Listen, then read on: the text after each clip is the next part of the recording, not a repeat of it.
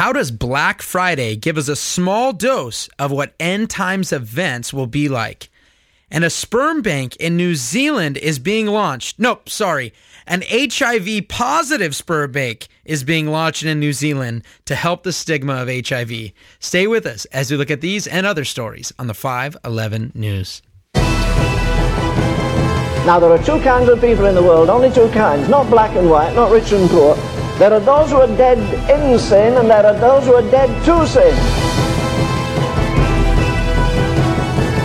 After 3 nights of unbridled lawlessness across London, the contagion is spreading.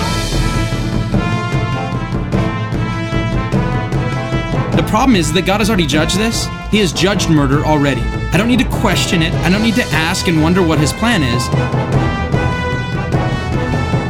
We're commanded as Christians not to participate in the works of darkness, but expose them.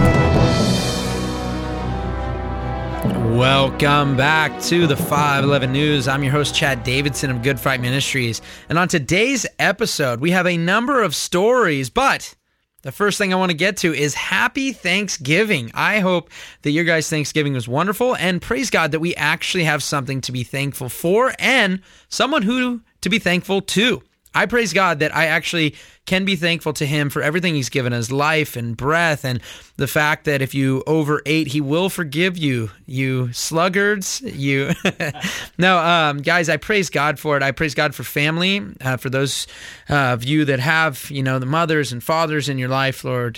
We just thank the Lord for all those things. And I do love Thanksgiving. I love getting together and hanging out with family and friends, and also just talking about how good God is with our brothers and sisters in Christ. I think it's something we should be really thankful for, that we have the ability to get together, that we live in a country, as of right now, that we are free to come together, as well as our church bodies here in America. So we have so much to be thankful for, and I know that we are supposed to always be thankful. In fact, it is a sin to not be thankful. I just want to let you guys know that. Before we get into some of these crazy stories, now, if you celebrated Thanksgiving, it is now Black Friday, okay? And by now, most of the shopping has been done, because right now it's about 5 or 6 a.m., and this used to be the time that a lot of people were going out for Black Friday to go shopping in the morning. Some of them were getting up earlier to get out there, but this is typically when people were shopping. But the problem is, the department stores keep pushing that time back. And if you guys want to know, I figured I'd give you guys a little bit of the history of Black Friday, because it's such a long history. I'm sure you guys know that it started back all the way in 2004. Okay, it's really not that old, all right? And it's just one of those things, if Hallmark wants to make up Valentine's Day, you know what? The retail stores are going to make up Black Friday. But a lot of people don't even know where the name comes from. And for me, I was actually ignorant of it. I thought that the name came from the businesses going from the red into the black. Okay, that's typically what I have heard.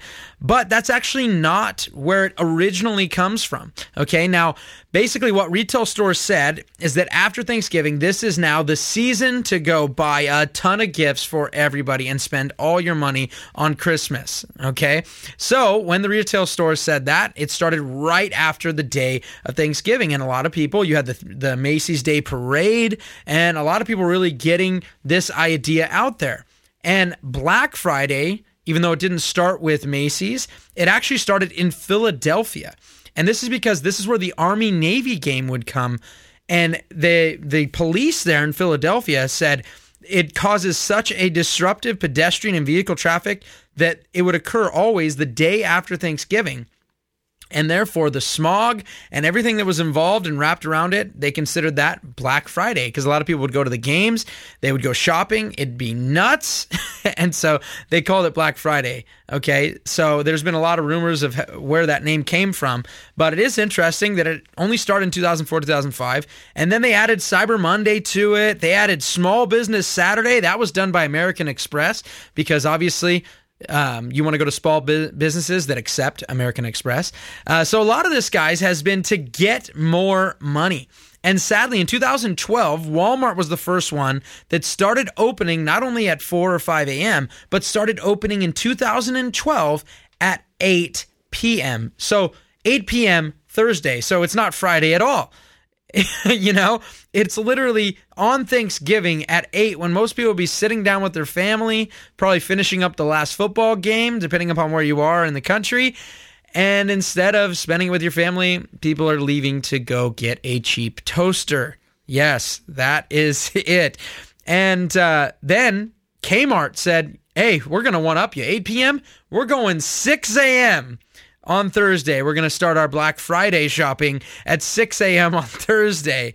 And so basically, guys, the truth is that Thanksgiving evening is being ruined by retail, okay? All because of the mighty dollar, all right?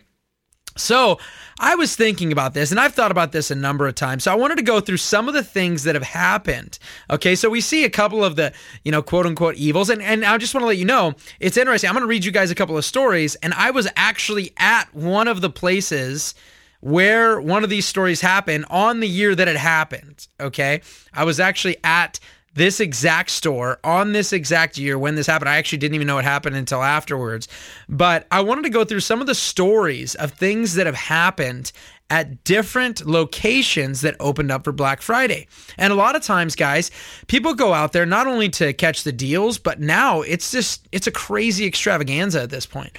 You're talking about thousands of people standing out of places, camping out, getting ready so they can get 30% off, or it's actually, you get some good deals. I'm not going to lie. I've actually gone, especially up in Fresno, California.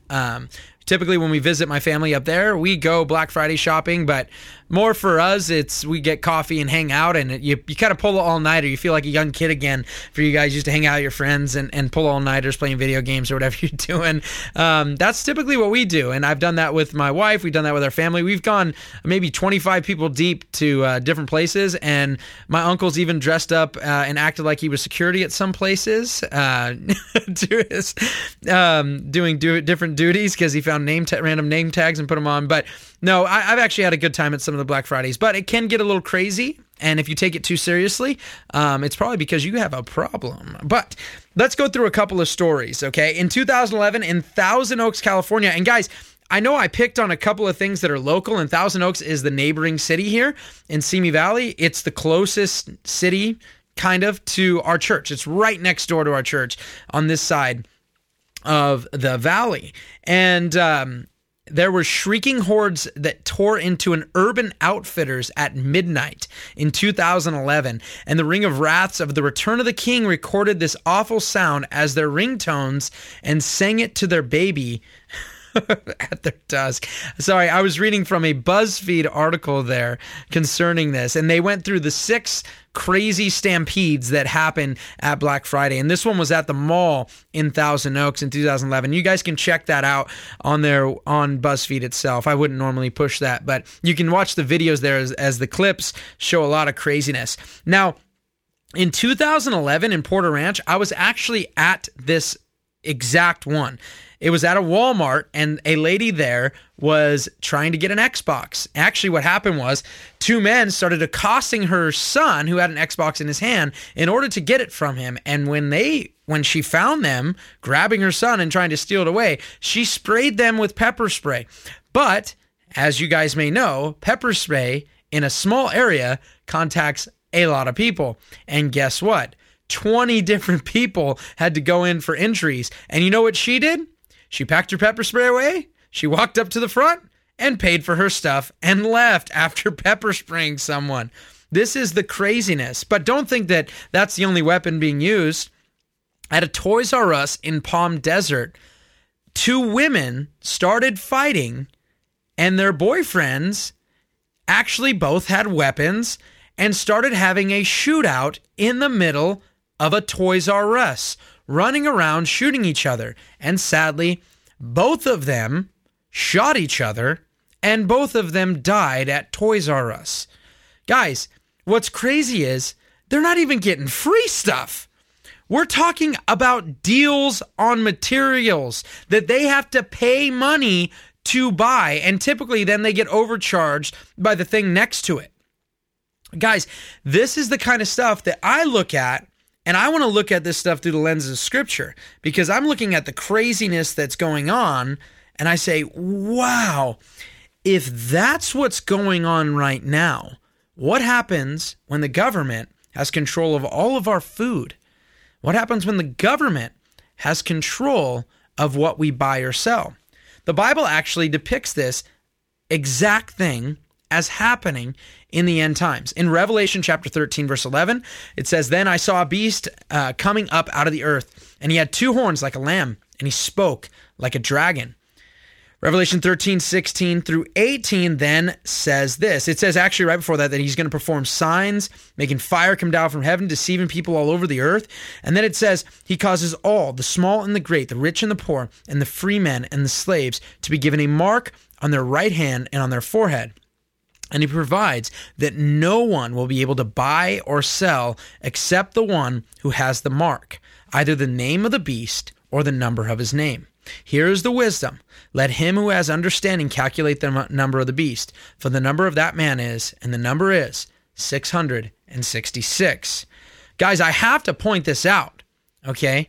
Because this is an end time event. And a lot of people in the church, who I love and count as brethren, would say, don't worry about that. You won't be here when it happens, okay?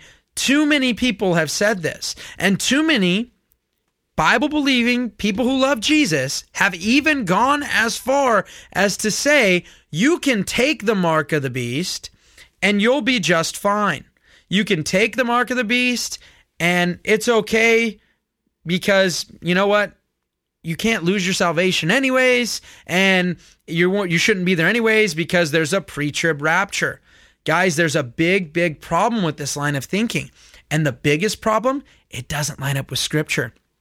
In 2 Thessalonians chapter 1, we are told when God will deal out the retribution. And they're asking, when is God going to deal out the retribution for all the things as the church is being persecuted, as the church is being massacred? When is God going to stop this? When is he going to come with his angels and flaming fire and deal out this retribution? And he tells us exactly when. In 2 Thessalonians 2, 1 through 4, I want you to pay attention very closely to these verses, okay? Remember, this is all in context of the Antichrist, the one who is like a lamb but spoke as a dragon. He is the Antichrist, okay? And here's what it has to say. In 2 Thessalonians 2, remember, this is all on the backdrop of 2 Thessalonians 1, which tells us when the retribution, when he will come to rain down on the non-believers. He says, "Now we request you, brethren, with regard to the coming of our Lord Jesus Christ and our gathering together to him," the episynagoge, our gathering together, "that you not be quickly shaken from your composure or be disturbed either by a spirit or a message or a letter as if from us, to the effect that the day of the Lord has come.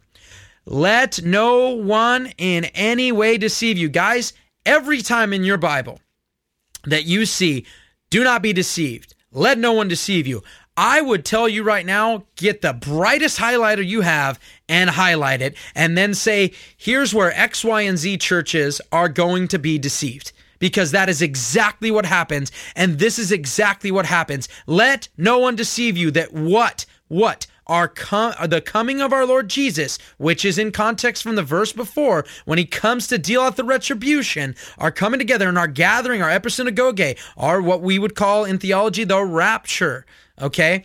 Let no one deceive you, for it will not come unless the apostasy or the great falling away and the man of lawlessness is revealed, the son of destruction, who opposes and exalts himself above every so-called God or object of worship, so that he takes his seat at the temple of God, displaying himself as being God. This is the Antichrist. This is somebody who comes like a lamb, but speaks as a dragon.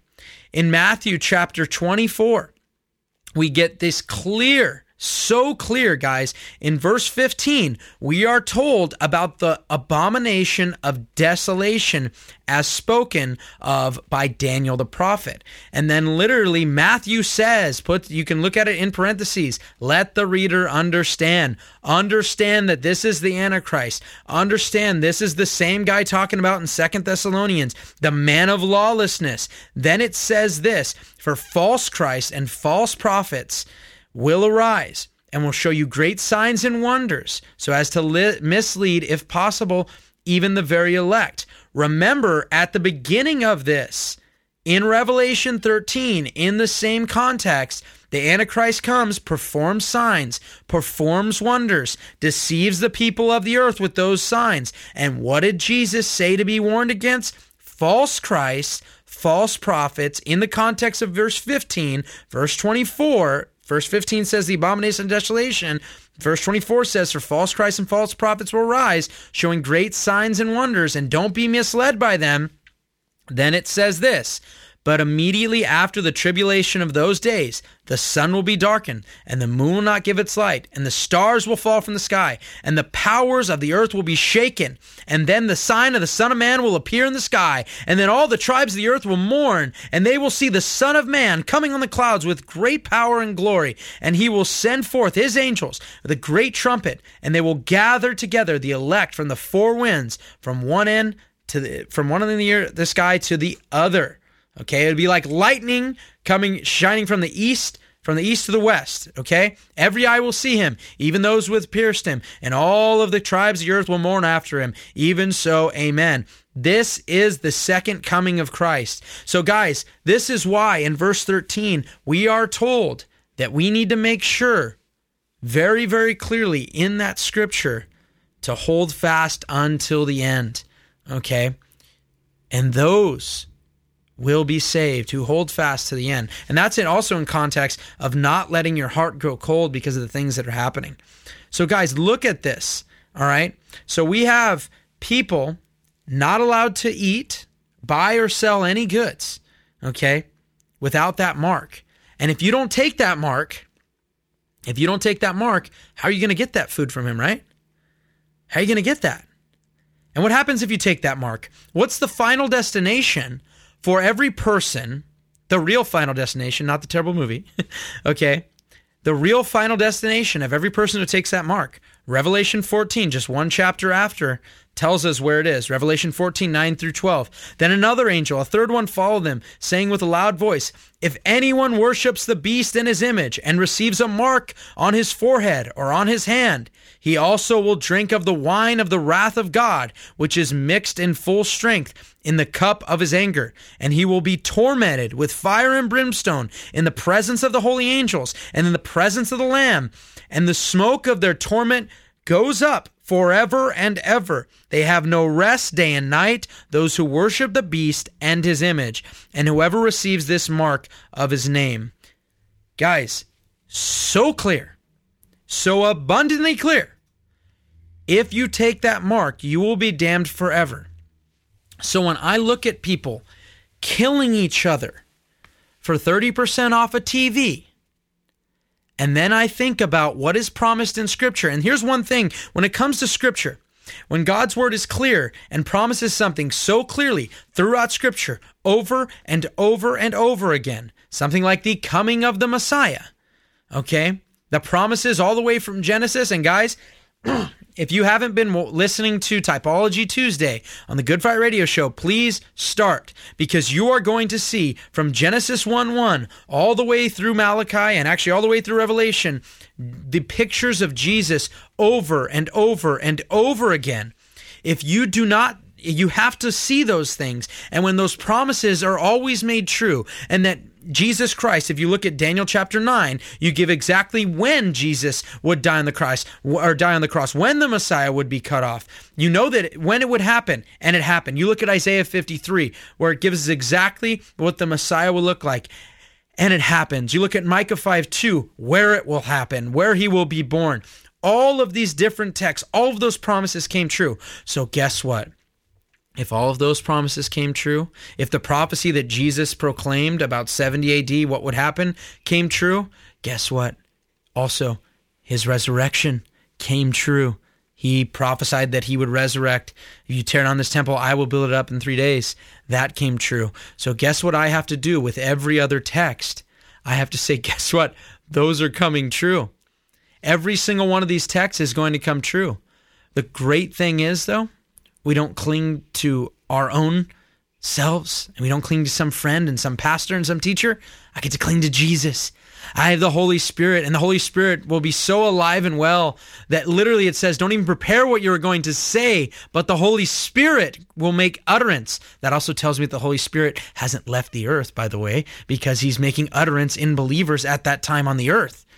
So guys, it is really important that we do not get our theology from left behind books. Okay? It is really, really important that we get our theology from Scripture and recognize that not only Scripture, even if you want to go to the early church or even the church after that or the church after that or the church after that, this doctrine didn't exist.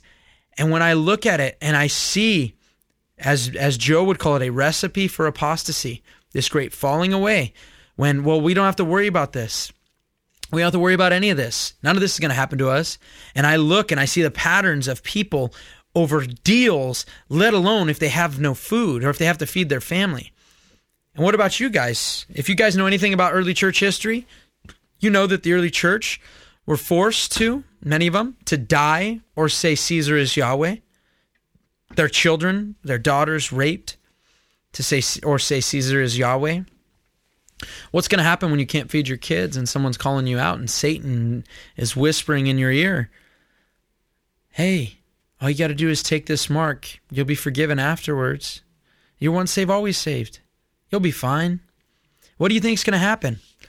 You're going to let your kids starve? All these things, that recipe for apostasy, I shouldn't be here. This hope that I had in the rapture. Oh, guys, I'm telling you, it's dangerous.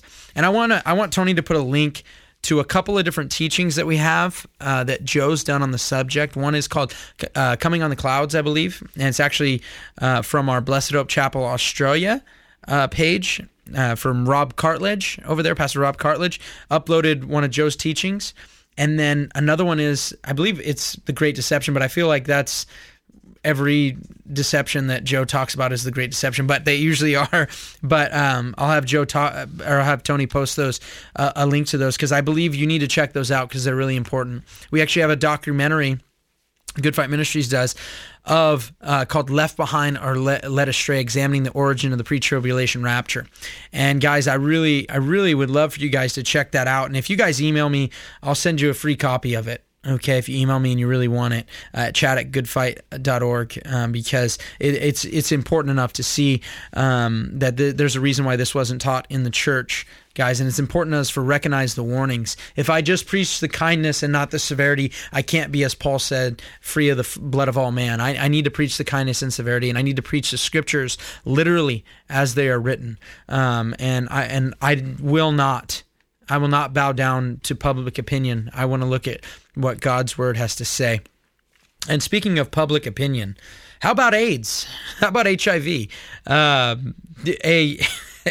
This is disgusting, but a sperm bank in New Zealand has decided that it would be a good idea to open up an HIV positive sperm bank. Guys, I wish I was joking, but this is just, every time I think, like, people can't get crazier, they get a little bit crazier, you know?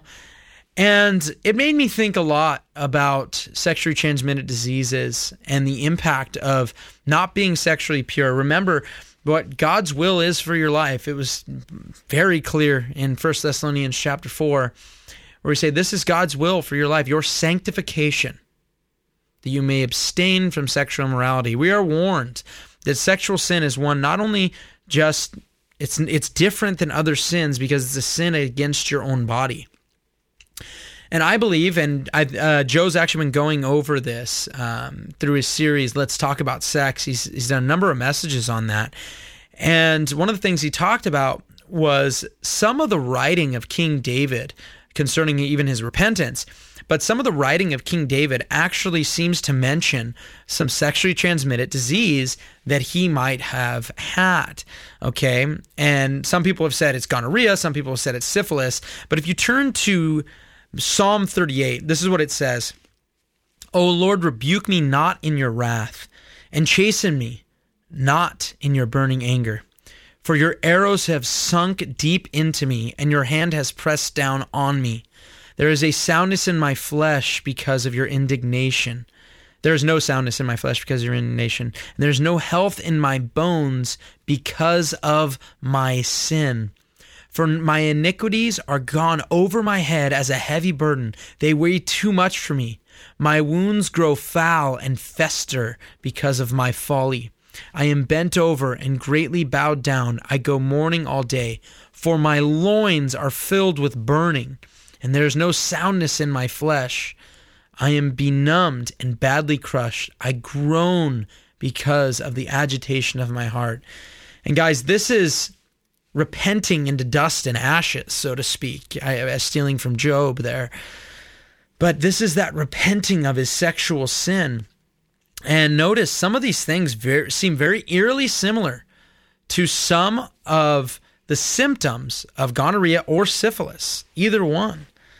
And only God is the one who will ultimately heal. And notice that a lot of this has to do with the agitation of his heart, because that is what sexual sin is. It's a sin of the heart first, that then is replicated in the flesh.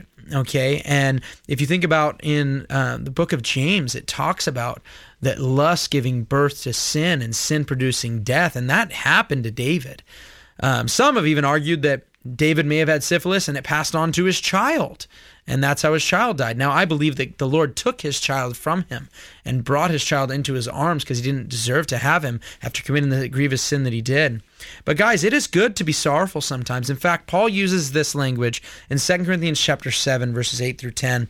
He said, "For though I caused you sorrow by my letter, I do not regret it, though I did regret it. For I see that the letter caused you sorrow, though only for a while. I now rejoice, not that you were made sorrowful, but that you were made sorrowful to the point of repentance. For you were made sorrowful according to the will of God, so that you might not suffer loss in anything through us." This is really important. Verse 10, "For the sorrow that is according to the will of God produces a repentance without regret, leading to salvation. But the sorrow of the world produces death." It gives you nothing. The sorrow of the world is self-serving, okay? Even repentance of the world is self-serving. Typically, when someone chooses not to do some wicked sin, it's self-serving. It's because they recognize the ramifications of what that sin will have in their life, okay? It's really, really important. But I'll tell you someone who went to sorrow for their sin, and that will go right back to David. Point right back to David. There is no greater portion of Scripture, for me personally, and for somebody, I've counseled young men who've dealt with problems with pornography, different sexual addictions, and Psalm 51 is my precursor. Hey, if we're going to meet, you're going to memorize this. This is what you're memorizing, and it's this text. And it's Psalm 51. It's David's Psalm of repentance. And I'm going to read it because God has way better words than Chad, okay? And I'm going to read it right now. It says, "Be gracious to me, O God, according to your loving kindness. According to the greatness of your compassion, blot out my transgressions. Wash me thoroughly from my iniquity and cleanse me from my sin. For I know my transgressions and my sin is ever before me. Against you, you only, I have sinned and done what is evil in your sight, so that you are justified when you speak and blameless when you judge. Behold, I was brought forth in iniquity, and in sin my mother conceived me. Behold, you desire truth in the innermost being, and in the hidden part you will make me know wisdom. Purify me with hyssop, and I shall be clean. Wash me, and I shall be whiter than snow. Make me to hear joy and gladness. Let the bones which you have broken rejoice. Let your face hide your face from my sins and blot out all my iniquities." Guys, and here it is, because God's ultimately the one who has to do it. "Create in me a clean heart, O God, and renew a steadfast spirit within me." Cast me not away from thy presence, O Lord, and take not your Holy Spirit from me. Restore to me the joy of your salvation, and sustain me with a willing spirit. Then I will teach transgressors your way, and sinners will be converted to you. If you are following sin, if you are stuck in the trenches of sexual immorality, I pray you will repent and do exactly what David did. Don't stay in the ditch. Don't stay beaten down. Restore me the joy of my salvation, Lord. Then I will teach transgressors your way, and sinners will be converted to you. Go forth and do likewise. This has been Chad Davidson, and this is the 511 News.